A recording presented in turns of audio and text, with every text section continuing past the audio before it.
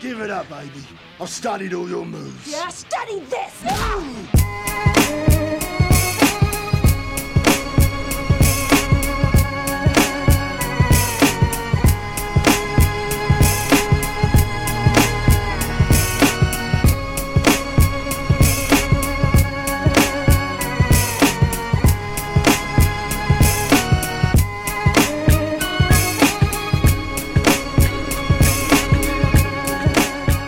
What's going on, everybody? Welcome to the Forbidden Technique podcast on the Fight Side Podcast Network with myself, your host, Silas Martin. My co-host, as always, Christian Reynolds.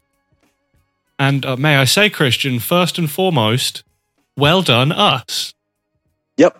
Because we've had maybe some slightly wacky picks in the time we've been doing this podcast.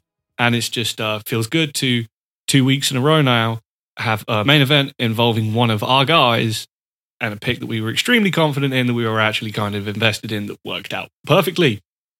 So let's get straight into UFC 274. Charles Oliveira defeats Justin Gaithje by round one submission. And holy fuck, what a fight, what a performance.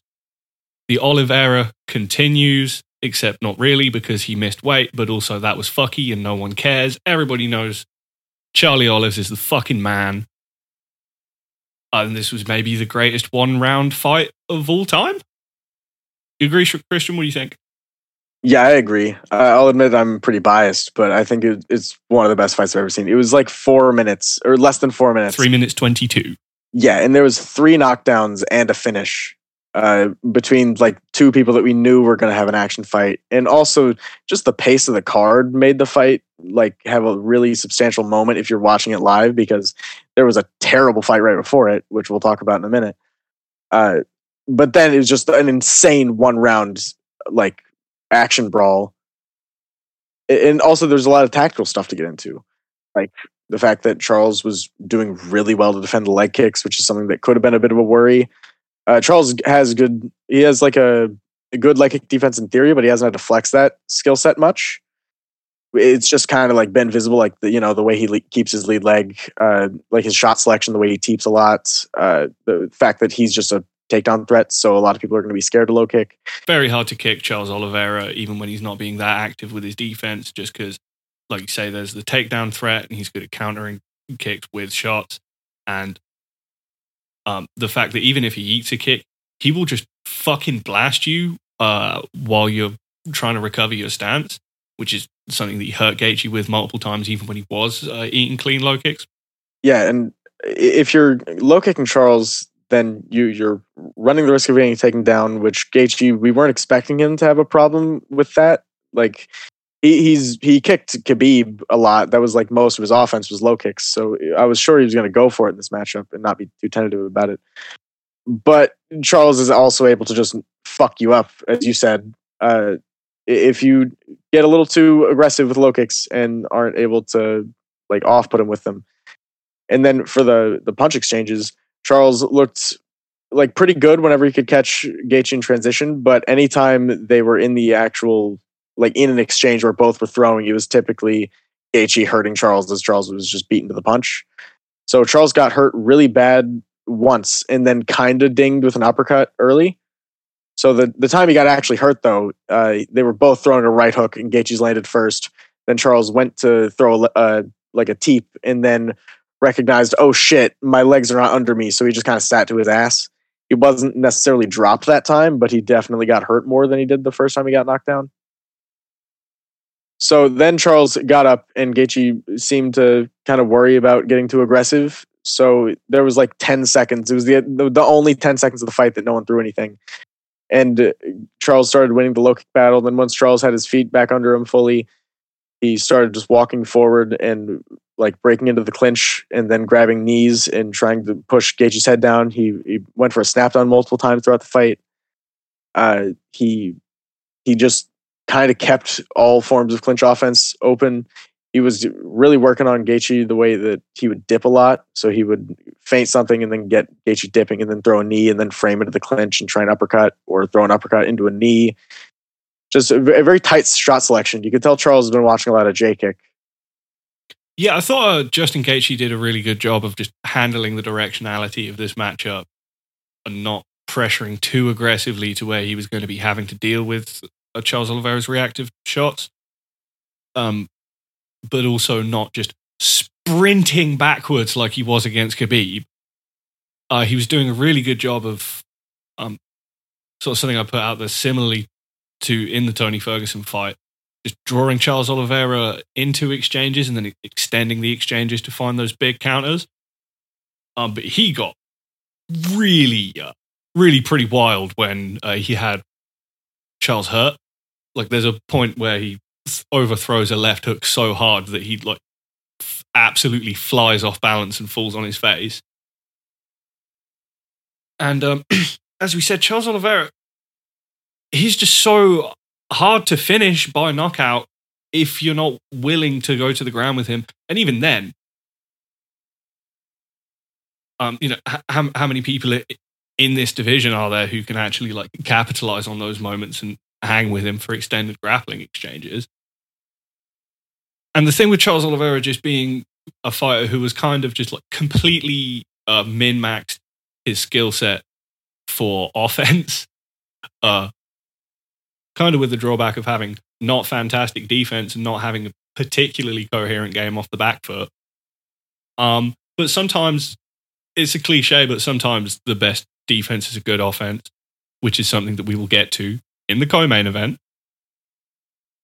But yeah, as well as Charles Oliveira just being like the most dynamic, multi-layered offensive threat we've ever seen in the sport of MMA, he's also just supremely dangerous in transitions. And yeah, in that finishing sequence where they kind of punch into the clinch and have a little exchange there, and as Justin Gaethje disengages, just takes a big step back out of the pocket and just gets clocked by a beautiful straight right hand down the middle as he's just stepping back on one leg. And as soon as it was on the ground, I was like, oh, Charles has won. Yeah. I thought Gaethje did a decent job to like defend the Charles was doing a switch up from taking his back, then switching it to the arm and then going inverted triangle when it got a little too high. And then Gaethje turned out of that. But of course, lifelong wrestler, his instinct was to get to his knees and stand up rather than like re-guarding or anything. You can't do that against Charles Oliveira. He's going to take you back immediately. And watching Charles Oliveira take the back is just a thing of beauty. Like the back take and cinching up the body triangle and rear naked choke grip is just like one completely seamless movement. It was perfect. Yeah, anyone that calls Charles Oliveira a quitter still is dumb and wrong. Yes. Yeah, I think that's fully established by this point. I think the way that Charles was attacking in transition was like very reminiscent of what he was doing in the Dustin fight. But overall, I'm more impressed by this one because I don't know. I think that Gaethje is like a harder matchup for Charles than Dustin is in theory. In practice, it was kind of a harder fight because he got hurt more in this fight than he did against Dustin, but he wasn't forced to have as prolonged of situations where he was losing. So it's a weird thing where like even though Dustin's probably more likely to win a round, like I don't think that makes it to where his matchup is better with Charles. Because we got to see everything that can happen in each matchup, basically. We get to see what happens if a guy just sparks Charles real hard. And then Charles, I mean, we've seen what happens. He just fucking gets up because the other guy can't capitalize on it. They really have to put him out, and it's hard to do that at this point. Like, I don't see anyone in the division other than maybe Fiziev who could even have a chance of sparking out Charles in the way that you'd need to be able to avoid him. And Charles is just his recovery looked the best it's ever looked to me. He got hurt really badly by the second shot Justin landed, and the shot didn't even technically knock him down. Like, I think that was the most concussive shot he's actually eaten in his time as a champion or time as a title fighter. And then he recovered immediately and just got back to his offense. So Charles just not conceding the back foot did a lot for him in this matchup. But anytime he did go on the back foot, he was doing like his normal shit. And by any time, I mean like 15 combined seconds of the fight because it was very short. But it was enough percentage of the fight to where we got to mention it. Like Charles, he can do like a step back right hand, and he has pretty good mechanics on it and good timing. So that's all you really need. You don't need like a cohesive back foot game if you're so insistent about being on the front foot. And he knows what he needs to do, and he's always pushing his advantages. Because he always has to get dropped in the first round of every title fight because he's a mad lad and wants to put on a show for the fans. Like, one of these days, he's going to be in a title fight, and he's going to get dropped in the first round, and we're going to be like, oh, he's fine. And one of these times, he's not going to be fine.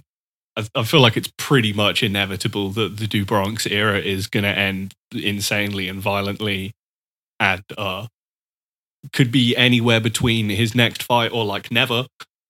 Yeah, I'd also like to float the idea that Charles has kind of fought everyone in the division whose win condition is to blast Charles early. It's getting there. Well, I mean, it's like just Fiziev left because, I don't know, RDA probably isn't going to be able to do that and probably isn't even going to make it to a title shot.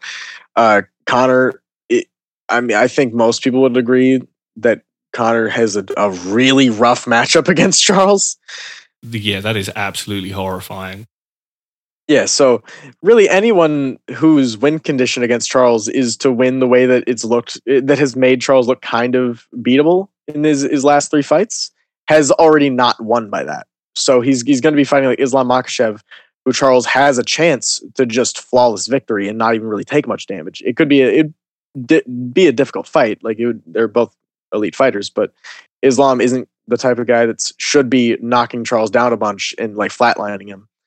So Charles might not even take that much damage in that fight, win or lose. And then, yeah, I think it'd be more likely that Charles would just get annoyed at Makhachev like being really good at grappling and just like knock him out instead. But who do you want to see Charles Oliveira fight? Because I think Dana White said he's looking to remake Beneil Dariush versus Islam Makhachev for a number 1 contender spot. Which, I mean, that's a fight that I was really looking forward to when it was booked before. But at this point, it's like, how long is it going to take to rebook that fight and then for the winner to be ready for a title shot? Is that going to line up? Who do you want to see Charles Oliveira fight? It's a weird one, like, because no one I think really deserves a title shot right now. Like, Chandler just beat Tony Ferguson, who is on a large losing streak, so it kind of doesn't matter that much. Fiziev needs another win. RDA needs another win. I think you could pretty much throw Beneil Dariush or Makhachev in there with the streak that they're on at the minute, depending on how timelines work out. But yeah, I guess it would be good to just get that fight rebooked and really just get some clarity on a number 1 contender, because you're right, there's just not really anyone who's really making that statement right now. Yeah, I guess Islam Makhachev, but there's context to his win streak as well that makes it like not super guaranteed that he needs a title shot. But I do want to see that one next. I think that makes the most sense. I think Islam would beat the shit out of Benny. I love Benny, but I think Islam deserves a title shot more so than anyone else. But also, it would be nice for him to fight Benny before he fights Charles. But Charles needs another fight soon, so he's probably just going to end up fighting Islam. Because Charles doesn't like to take time off as a champ, apparently. Yeah, and he probably lost a bunch of money with the whole weight miss fiasco, which who knows what was going on there. I don't really care. Charles Oliveira, Charles is the champ. Charles showed where that extra 0.5 pounds of weight is stored. It's in his fucking hands. And then where does Justin Gaethje go from here? I don't know. He should fight Benny, I think, if Benny doesn't end up getting rebooked with Islam, because he got dropped in this fight and he got hurt a little bit, but he didn't get like rocked that bad. Like he can fight within the next 6 months and be fine. So I think him fighting Benny somewhat soon would be good, because that's a guy that is a grappler, but probably is going to have a really tough time grappling him. And Gaethje just needs to practice fighting grapplers because he's fucking bad at it. I think if that's what I want for him, if we're trying to Gaethje versus RDA, well, that seems mean as well, though. Yeah, that's a kind of similar thing where he's fighting an old guy that in his prime probably would have just easily grappled the fucking shit out of him. And even still might, but I don't know. If we're trying to get Gaethje to improve, I want one of those 2 fights. If we're just trying to use Gaethje for what he is, I say Michael Chandler. Fuck it, why not? Just do Michael Chandler again. Yeah, Chandler called him out. The rankings wise, it makes sense. 5 round main event this time. Why the fuck not? Yeah, rankings wise, it makes sense. They're both action fighters who probably aren't going to ever be champions. So have them fight. But also, also at some point, like the kind of round robin of top elite lightweights at some point have just got to start like fighting outside of that circle and fighting the some of the new guys who are coming up in the division, like say the Fazieves or Amin Saryukian's looking fantastic recently. Mateusz Gamrot, there's a ton of guys actually really on the ascent at lightweight who need a big matchup. But no, he'll probably just fight Michael Chandler again or some shit. Anyway, fuck it. Co-main event. This fight was bad. Terrible, but genius by Carla Esparza. And let me explain why I think this was the best Carla could have done. So, really, there's no way that Carla could have won this fight in like a having a fight sense. Like, she's not gonna out attrition or power. She doesn't have any physical advantages over Rose that she can leverage in the matchup without Rose being able to match it if she gets too aggressive about trying to press it. So and it showed in the fight, anytime Carla got too aggressive, Rose would actually land something if an exchange lasted past like 6 seconds, which it almost never did because neither threw like anything for the first 2 rounds. But Carla just started the first 2 rounds just being very negative and also not really like they were both being negative. So it's not just on Carla. It was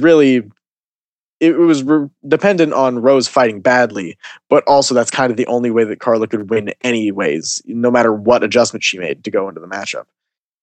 Carla is not going to become an elite body puncher at this stage of her career. She's not going to like learn a bunch of tools that would actually be difficult stylistically for Rose if you're trying to work with the intention of finishing Rose or like concisely beating her. So she just kneed her in the body like 3 times over the course of the fight and won. And that was kind of like the only meaningful offense she landed in the fight, aside from like some tapping low kicks. But she just stayed away from Rose and didn't let Rose hurt her. And anytime Rose did actually sit down on something, it landed. And by anytime, I mean like the 3 times Rose tried. Can't really emphasize how much you should not watch this fight if you haven't seen it. But, Carla just established a takedown threat. It got defended, but, the threat being presented more so than it was already implied to be there from before the matchup started. It's just kind of the best that Carla could have done. And I feel like we have to respect that because she's the new fucking champ. And she's probably either going to rematch Rose after this or fight like Joanna after Joanna Whaley. Yeah, so I agree with you to an extent. At a certain point, you have to just give someone props to winning a seemingly unwinnable matchup with just complete trash. And sometimes it's just like, well, I'm not going to be able to like beat this person by actually like being aggressive or doing any techniques or leading on them in any way. But if I can drag them into a fucking terrible staring match where nothing happens, then, and it's a complete 50-50 where you can't really score the rounds on any kind of meaningful offense because nothing happens, then like it's basically a 50-50 chance that you get the decision. And it basically was. And she got it. So like, good for you, Carla Esparza. That fucking worked. Rose Namajunes. I mean, this was just it was absolutely baffling performance. It really seemed like she was trying to settle into a championship style where she wanted to be controlled and defensive. And this showed why basically MMA fighters shouldn't do that. Because Rose Namajunes, she's really good. Like, she's just a fantastic offensive fighter everywhere. She's got good technique. She's a good boxer. She's a good kicker. She's a good submission grappler. And she just hits sneaky hard. She can actually put people away at 115. But the issue is she's not like enough of a master of ring craft or defense or optics to be able to have these fucking Guillermo Rigondeaux ass fights where you're like, okay, well, I landed 3 more jabs than my opponent, and my shots are cleaner, and she tried to take me down, but it didn't work, and I'm fine. So I'm definitely winning. And it's like, there's a way too idealized version of how MMA scoring should work, because you are letting the rounds be close enough to be decided on scoring criteria that like shouldn't even be a factor in an actual fight. Look, because none of the grappling attempts should be scored as anything meaningful in this fight. But it's, at some point, like, that is what... Except for the suplex. Yeah. But everything else just got defended and like didn't lead to any kind of offense or extended control time. But the judges are still going to score that in a fight where that little is happening. And it's just like, where is the urgency? And when in the fourth round, the corner are telling Rose Namajunes, oh, you're up 4 rounds, just go out and have fun. How can you be sure that you're up in a fight like that? And how are you not stressing to your fighter, you are not doing enough to make this fight clear? You need to put a stamp on these rounds, or you need to go out and get a finish. Because Rose Namajunes could have just beat the fucking shit out of Carla Esparza. I have no doubt that if she just like had the correct application of all the tools that she has in this fight, she could have just absolutely torched Carla Esparza. But, you know, this is the issue with trying to have a defensive style like this in MMA. Like, Anderson Silva could have these kind of fights because he was a master of bullshit optics, and he would always hurt his opponent really badly at least once, even in all the really bad fights that he had. Yeah, this felt like a fight where Rose didn't understand why Anderson Silva's style of having kind of not great fights worked, because they were still entertaining to a certain audience. I love the Talis latest fight. Yeah, like that fight is fun based on your taste for fights, whereas this fight was just objectively not enjoyable. And Rose was doing shit like, you know, looking really angry and like keeping eye contact, staring at Carla between rounds, like trying to be weird. Like, I don't know. It seemed like she was kind of drinking her own Kool-Aid. Like, she just thought she was like Thug Rose, so she's just going to be able to fucking be tougher than her opponent, and her opponent's going to be scared of her, and she's going to win on the optics of being such a bully that her opponent didn't even attempt offense, so she just didn't attempt offense on her own. So it felt like maybe she was just trying to use her aura as a finisher, but like, she doesn't have one to me. Like, she finished Joanna, finished Weili. Both 3 matches, she went to a hard-fought 5-round decision. Like, she isn't that much of like just a kill you in one shot person. She didn't do it to Andrade, who's one of the most hittable fighters she fought. That fight, she just has an insane chin and a bunch of cardio. You're saying she couldn't have done it to Carla Esparza if she just fought good, though? No, I definitely think she could have. I think it's exactly a matchup that would have worked fine for her to look like that. But I think this is a fight where instead of flexing that ability to just fucking spark someone, because she is a good hitter, she just chilled out and did nothing in except for like a few tapping jabs. And maybe if you watch the fight in like 25% speed and try and look at each individual land, you might be able to say, oh, well, you know, Rose won by exactly 4 brain cells worth of damage dealt to the brain. You know, it's just a pedantic argument. There's no way that you can actually say that Rose did anything to win. And I haven't heard anyone argue with the decision. Even like the most devout Rose fans, I just haven't heard any objections to her losing, because it was such a bad performance. Yes, and I'm glad she lost, because you can't get away with having these kind of performances at the elite level, and you know, in what's supposed to be a good division. And just like the most infuriating part was like, I can kind of understand Rose being tentative coming like early in this fight, just because of what happened in the first fight. But like, when Carla Esparza took Rose down and got her back, and Rose just did like the most aesthetic Granby roll I've ever seen and just effortlessly popped out of it and got to her feet, I was like, how at that point, like once you've been in the situation that lost you the first fight and dealt with it easily and it's no problem, how do you not just start opening up from a bit more from there and actually leading? I just don't understand the idea of fighters trying to go towards a more neutralizing style in MMA when they have the tools to be a good finisher or just a good offensive threat. You want to know a good way to make sure that you're not going to get into a vicious war with Justin Gaethje over 5 rounds? Drop him and submit him in 3 minutes. Sometimes the best defense is good offense, and like sometimes you just need to like go out there and fight. Like if you're going away from a fight saying no, that was smart, I took no damage, then like that's kind of just like what fighting is. Yeah, and to further my argument that Carla did nothing wrong, to anyone that's trying to criticize Carla for the fight, I think it was Rose's responsibility to go do things that are supposed to work in fights in like an objective analytical sense, like, you know, cut off the cage and you know, like cut off exits with kicks, you know, intercepting knees to deter takedown threats. Like just things that are supposed to work, that are moves and techniques you're supposed to do. I feel like Rose could have gone and done some of that, but Carla Esparza, it was her responsibility to try and get a win. So she could not impose any sort of game plan that's actually going to beat Rose from like a fighting standpoint. She just kind of had to like cheese the Dark Souls boss. Like if you just get in, land a body knee, and then get out of the fucking clinch as fast as possible and run away, and then stand in the middle of the cage and let your opponents circle around you over and over and do their idle stance.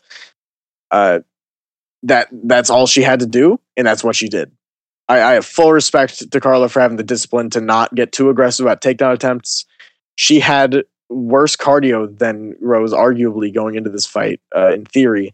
So her mitigating her like offense early makes complete sense from her perspective, because what's she going to do in the first round? Spark Rose? Like, no. She did everything she could and everything she had to do and got an easy win. So credit Carla Esparza, new reigning champ. Yeah, there was no reason to expect Carla Esparza to fight any other way than this. Like, particularly if Rose was just going to be like that negative about closing distance. Like, if you're just really negative off the back foot and don't lead and just make Carla Esparza respect the gulf of distance in front of you, she can be tremendously uncomfortable leading. We saw that in the Michelle Waterson fight, which, haven't you argued that Carla Esparza objectively lost that fight?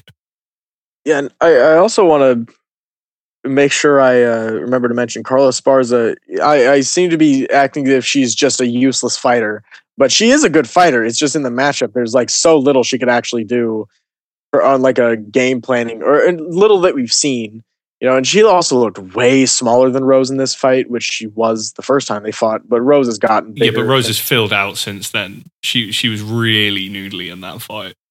Yeah, like there was a massive physical discrepancy, inexperience at the top level discrepancy, because Rose has been at the top since 2017 or a little bit before that, and Esparza kind of wasn't at the top for the last like 7 years, and then just recently got back to the top. Oh, and also Carla Esparza is getting married this week. Yeah.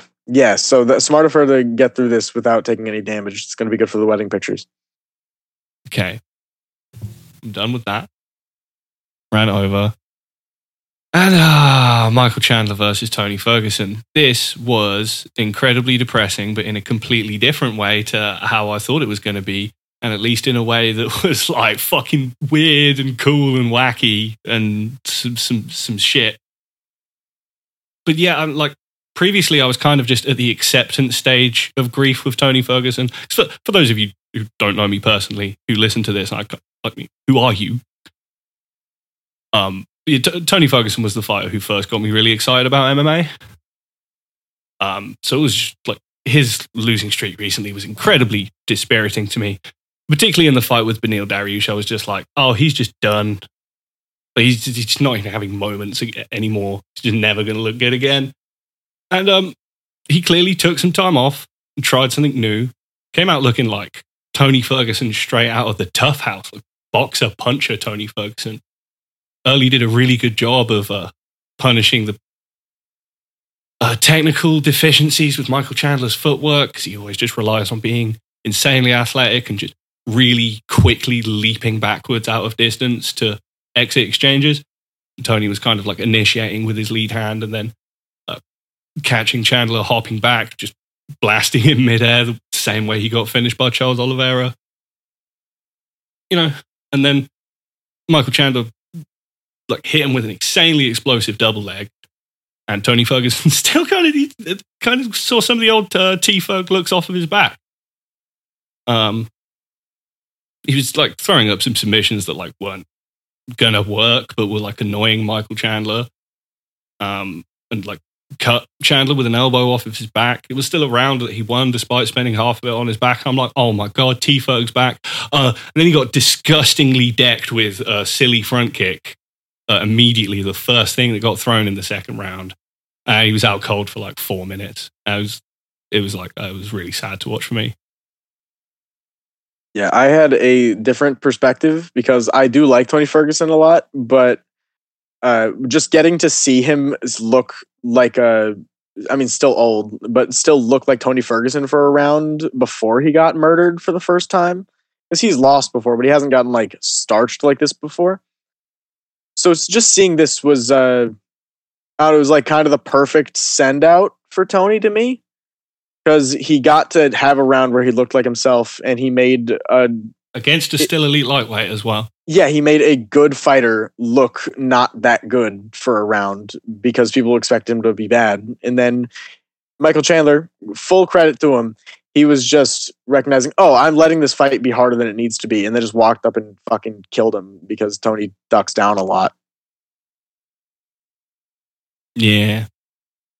And it was hilarious shot selection because Michael Chandler is like 5'8", but a loose 5'8", versus Tony Ferguson, who at one point was like 5'11", but I think he's gotten shorter. You know, it's weird because, like, you know, after the Benny fight, I was just like, oh, Tony Ferguson's just got to retire. And then, you know, in the first round, it's like, oh, he could actually probably still beat a lot of like okay-ish lightweights. And, you know, he's like, what, 38, 39 now? He just got knocked out like that. He needs to take some time off and think about if he wants to do this anymore. But that is up to Tony Ferguson, not for me to say. And Michael Chandler, you know, I'm not going to take anything away from him for that performance. Like, Jesus fucking Christ, what a knockout. And I just got to give Michael Chandler full respect for really maximizing this late career opportunity in the UFC, because it was always like a meme that he would come out on social media and say that he was the worst matchup for Khabib Nurmagomedov and then instantly re-sign with a better deal with Bellator. But then, like, I mean, people thought he was done when he got knocked out by Will Brooks, losing his belt to Patricio Pitbull, obviously a very good fighter, but a featherweight, a small one, just getting sparked in the first round by him. Just like his leg falling off against Brett Primus. I think a lot of people just like didn't have particularly high expectations for Michael Chandler's UFC run. And every fight has been insane. It's been crazy finishes, back and forth action fights. Gotta love Michael Chandler, even though he's a fucking cringe lord. Yeah, and this isn't even an analysis, but Chandler came into the fight week in good spirits, and you could tell because they did like one of the before the event promo things where they had Michael Chandler looking at like Twitter, or like a Twitter prompt that the UFC put up saying, oh, how would Michael Chandler order coffee? And then it's people doing like a really wordy, inspirational thing to say like, I want a soy macchiato. So they had Michael Chandler read that out, and that was pretty fun. So he just seemed like he was in a good mood, which he's been like really intense his last several fights, and then he lost. Whereas this one, he's just coming in like, yeah, I'm fighting a guy that has no chin, or whose chin is massively degraded, and I hit really hard. I'm just gonna knock him out. So that's part of why he lost the first round, or got fucked up the first round. But also, it's ultimately what won him the fight. So you got to give him credit. So yeah, people talking about him fighting Conor McGregor, I'd be down with that. I'd really like to see him fight Dustin Poirier right now. Whatever, get him in action fights. Or, as I said, actually get him with one of those guys who's coming up. I think we need to do Chandler Conor. That makes sense. I think Chandler would kind of be hard for Conor, but Chandler still looks a little fragile in a lot of ways that Conor can exploit, even at this stage. Yeah, that is an incredibly volatile matchup. Yeah, because Conor... whose leg falls off first. Yeah, I have a theory that Conor's chin is like kind of going, not gone, but I think he's always been more hurtable on the back foot, and Chandler is pretty insistent about being on the front foot, at least in spurts. but he also covers so much distance when he enters. And then there's the intangible of like not knowing how Connor's leg's going to be. He might just not be able to throw with power ever again. He might just be a pillow hitter coming back from leg injury, which I don't expect. But I've seen crazier shit. Yeah, OSP beat Shogun by decision. OSP still isn't quite shot enough, like to have caught up to Shogun for him to be able to win the matchup. That's basically it.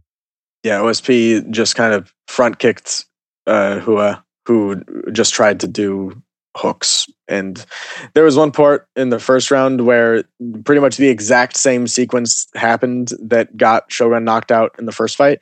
But this time OSP even cut the same angle and through the same shot selection.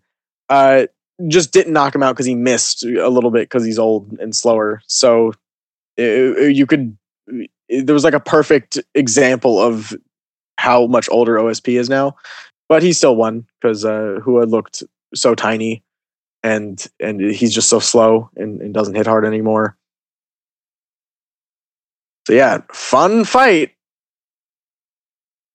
Wasn't even the worst fight on the card. No, but it was probably like the second worst fight. It was watchable. But in better news, Randy Brown versus Chaos Williams, that fight was fucking wacky. It was pretty wacky. I kind of can't believe that Randy Brown didn't get knocked out because Chaos Williams, he's so bad, but he has an insane chin and he hits really hard. And so it's like, how good do you have to be to not get dropped by Chaos Williams at some point? Unless you just get a horribly negative fight out of him where nothing happens like Michel Pereira did. Yeah. Being faster than Chaos Williams is such an advantage because his mechanics are terrible. And if you just fluster him with speed and like flashy volume, he's going to start overthrowing and throwing from like really far away and overcommitting to shots that there was never a chance of landing. He'll start like slowing down his punches, trying to reach for your head like he does with uppercuts pretty much the entire fight. Like the way you want to counter someone that's dipping a bunch like Randy Brown with an uppercut isn't to throw a full power left hook and then try and uppercut under your left hook. It's to just like feint a left hook a little bit and then step in real hard and deep right uppercut. So he just he just has so many mechanical flaws that his corner in the third round was just, hey, punch and kick instead of just doing one or the other, which is such like baseline advice. And then the rest of it was just saying, fucking try harder. You got to go hard because he's not going to tell Chaos Williams what Dean Thomas was saying that he should do, which is left head kick. Chaos Williams, I don't think he's ever thrown a left head kick. Why would he be able to just throw a left head kick counter to someone dipping to the side? Like the reason Randy Brown was dipping so hard is because there was no threat of a head kick. He should be able to throw a left head kick though. He should be, but I don't think I've ever seen him do it. And he was like doing little tapping low kicks, but it wasn't really doing much. And Brown was doing pretty good about defending them because he's very fast. Like Chaos Williams hits hard, and I'm going to be real. I scored it for him, but it was very narrow because in the third round he dropped Randy Brown. I'm basically scoring the fight the way I expect judges to score that type of fight, where the guy who got a knockdown in 2 rounds is going to win, even though he kind of got outlanded really hard in the third. So I just gave him that round because he got a knockdown, but there's a good argument that Randy Brown also like came back and won the third in spite of being like kind of knocked down. Yeah, I think Randy Brown's cool. Yeah. He's a little bit weird and yeah. He's got a cool toolman game. It's kind of like if Neil Magny was like way more athletic but a lot less consistent. Yeah, he got as close to hurting Chaos Williams as I've seen him get. He didn't like actually hurt him because Chaos Williams is immortal. I'm convinced. Yeah, and Randy Brown hits hard. Yeah, like he was like hitting him with shit that was bothering him. If Randy Brown was more developed as a fighter than he is right now and had this matchup again, I think he has the potential to win by KO. But he's just developing in a very strange, non-linear way, as fighters are known to do. Yeah, and then Trinaldo versus Danny Roberts. Oh yeah, this was a sick fight. Like we were saying, this was probably going to be one of those weird fights where 2 southpaws are just like, oh my God, how do I get past the lead shoulder? This is fucking bullshit. And he kind of was like that for a little bit the first round. But then I think in that situation, Trinaldo just having the more educated lead hand as a southpaw really paid off for him in this fight. Better ring craft. Yeah. And yeah, he was fucking Danny Roberts up with it. Yeah, his position was a lot better. Yeah. And people were giving him a lot of criticism for like constantly like grabbing clinches and like going for snap downs and stuff whenever he had Danny Roberts hurt. But like Trinaldo is old as fuck. He doesn't want to sell out for a finish on a guy he thinks is probably going to be pretty tough and then like be tired as fuck, because that'll happen to Trinaldo. Yeah, like, he's doing what he needs to do, and he's still getting wins over decent fighters at the tender age of 77. Yeah, that was neat. If you liked Ronaldo, you should watch that one. Yeah, he's doing it for the old Brazilians. Sunsao should just go up to welterweight. Macy Chiasson versus Norma Dumont was not very interesting, but Macy Chiasson won. So Macy Chiasson is now the number one contender at 145. Although this was also a catch weight because Norma Dumont missed weight by half a pound. Yeah. On the fucky scale. Yeah, I think Norma Dumont kind of fell into the trap that a lot of fighters can run into if they get into a main event really early, where they win it and then they think, oh, I'm a 5-round elite fighter now. I need to like be calm and like calculated all the time. And then they get put in a 3-rounder on like a pay-per-view event, and then they just fucking lose because they are used to trying to sustain themselves, and she had about as bad a 5-round experience as you can have with Aspen Ladd. Yeah, I mean, it was really easy to overrate the performances that Norma Dumont was having that were basically absolute target practice against Aspen Ladd and a Felicia Spencer who had gone capital T technical and didn't push any of her advantages. Women's 135 is a barren wasteland as it is, and women's 145 is a non-division. Moving on, Brandon Royval versus Matt Schnell. This was fucking sick, and I was completely wrong about this one. I was just being like, I was like, oh yeah, Royval probably has to just like kind of try to bomb on Matt Schnell and probably maybe try to avoid grappling with him. And that was like the opposite of what happened. Yeah, it was very out of character of Matt Schnell to hit with any sort of stopping power and like aggressively try and hurt his opponent. I mean, you said he was going to look like a speed athlete in this fight. He did. Yeah, he definitely did. He looked much faster, but to his own detriment because it gave him so much success that he just ran himself into getting guillotined. Yeah. Shouldn't assume that you're easily beating Brandon Royval just because you've hurt him on the feet. He's fucking wacky. I didn't expect him to be able to submit Matt Schnell. Matt Schnell's a really good grappler. But yeah, I think he just got a little too excited when he had Brandon Royval hurt. And I mean, credit to Brandon Royval, it was a really nice guillotine. Yeah, and then the prophecy was foretold for Blagoy Ivanov versus Marcos Rogério de Lima because Blagoy won by decision because he can't get knocked out. That's the extent of the fight. And Marcos Rogério de Lima can only win by knockout. There was absolutely nothing else that was ever going to happen. Some people saying de Lima won. Who cares? Oh, Andre Fialho continues to add to the re-okayification of welterweight. Just trying to stay busy and taking fights against kind of outmatched guys. And yeah, he got it done in a couple minutes and got a nice knockout, picked up a payday, and apparently already has a fight scheduled for the next pay-per-view. So good for Fialho. I hope he rematches Michel Pereira. Yeah? Yeah, why not? I think he can win that. But I'd like to see him fight Sergey Kondoshko. Okay. We saw him pick up a good win a couple weeks ago. I think we need to start... We need to start separating the actually good welterweights and getting them up there. And then the other fights happened on the card. Only one that was like that good was Lupita Godinez versus Ariana Carnelossi. I think Lupita's pretty good. CJ Vergara looked smart and handled a guy that was more athletic than him pretty well. Journey Newsom did a wheel kick at the end of the round and beat a guy that did not look UFC ready. And Tracy Cortez won a very bland decision. Okay, well that's us done on this card. It was a little bit of a mixed bag of the card, but the fights that delivered definitely delivered. So yeah, if you enjoyed this podcast and all of the other great stuff that the Fight Site does, please consider supporting us on Patreon, where a pledge of just $3 gains access to a huge library of really great analytical fight content. Just like hundreds of hours of the stuff. And then $5 gains access to a Discord server where we have a great community, interesting fight fans, where we have great discussions, and Christian and myself are very active in the chats and in the voice chat, where we regularly host fight night watch parties.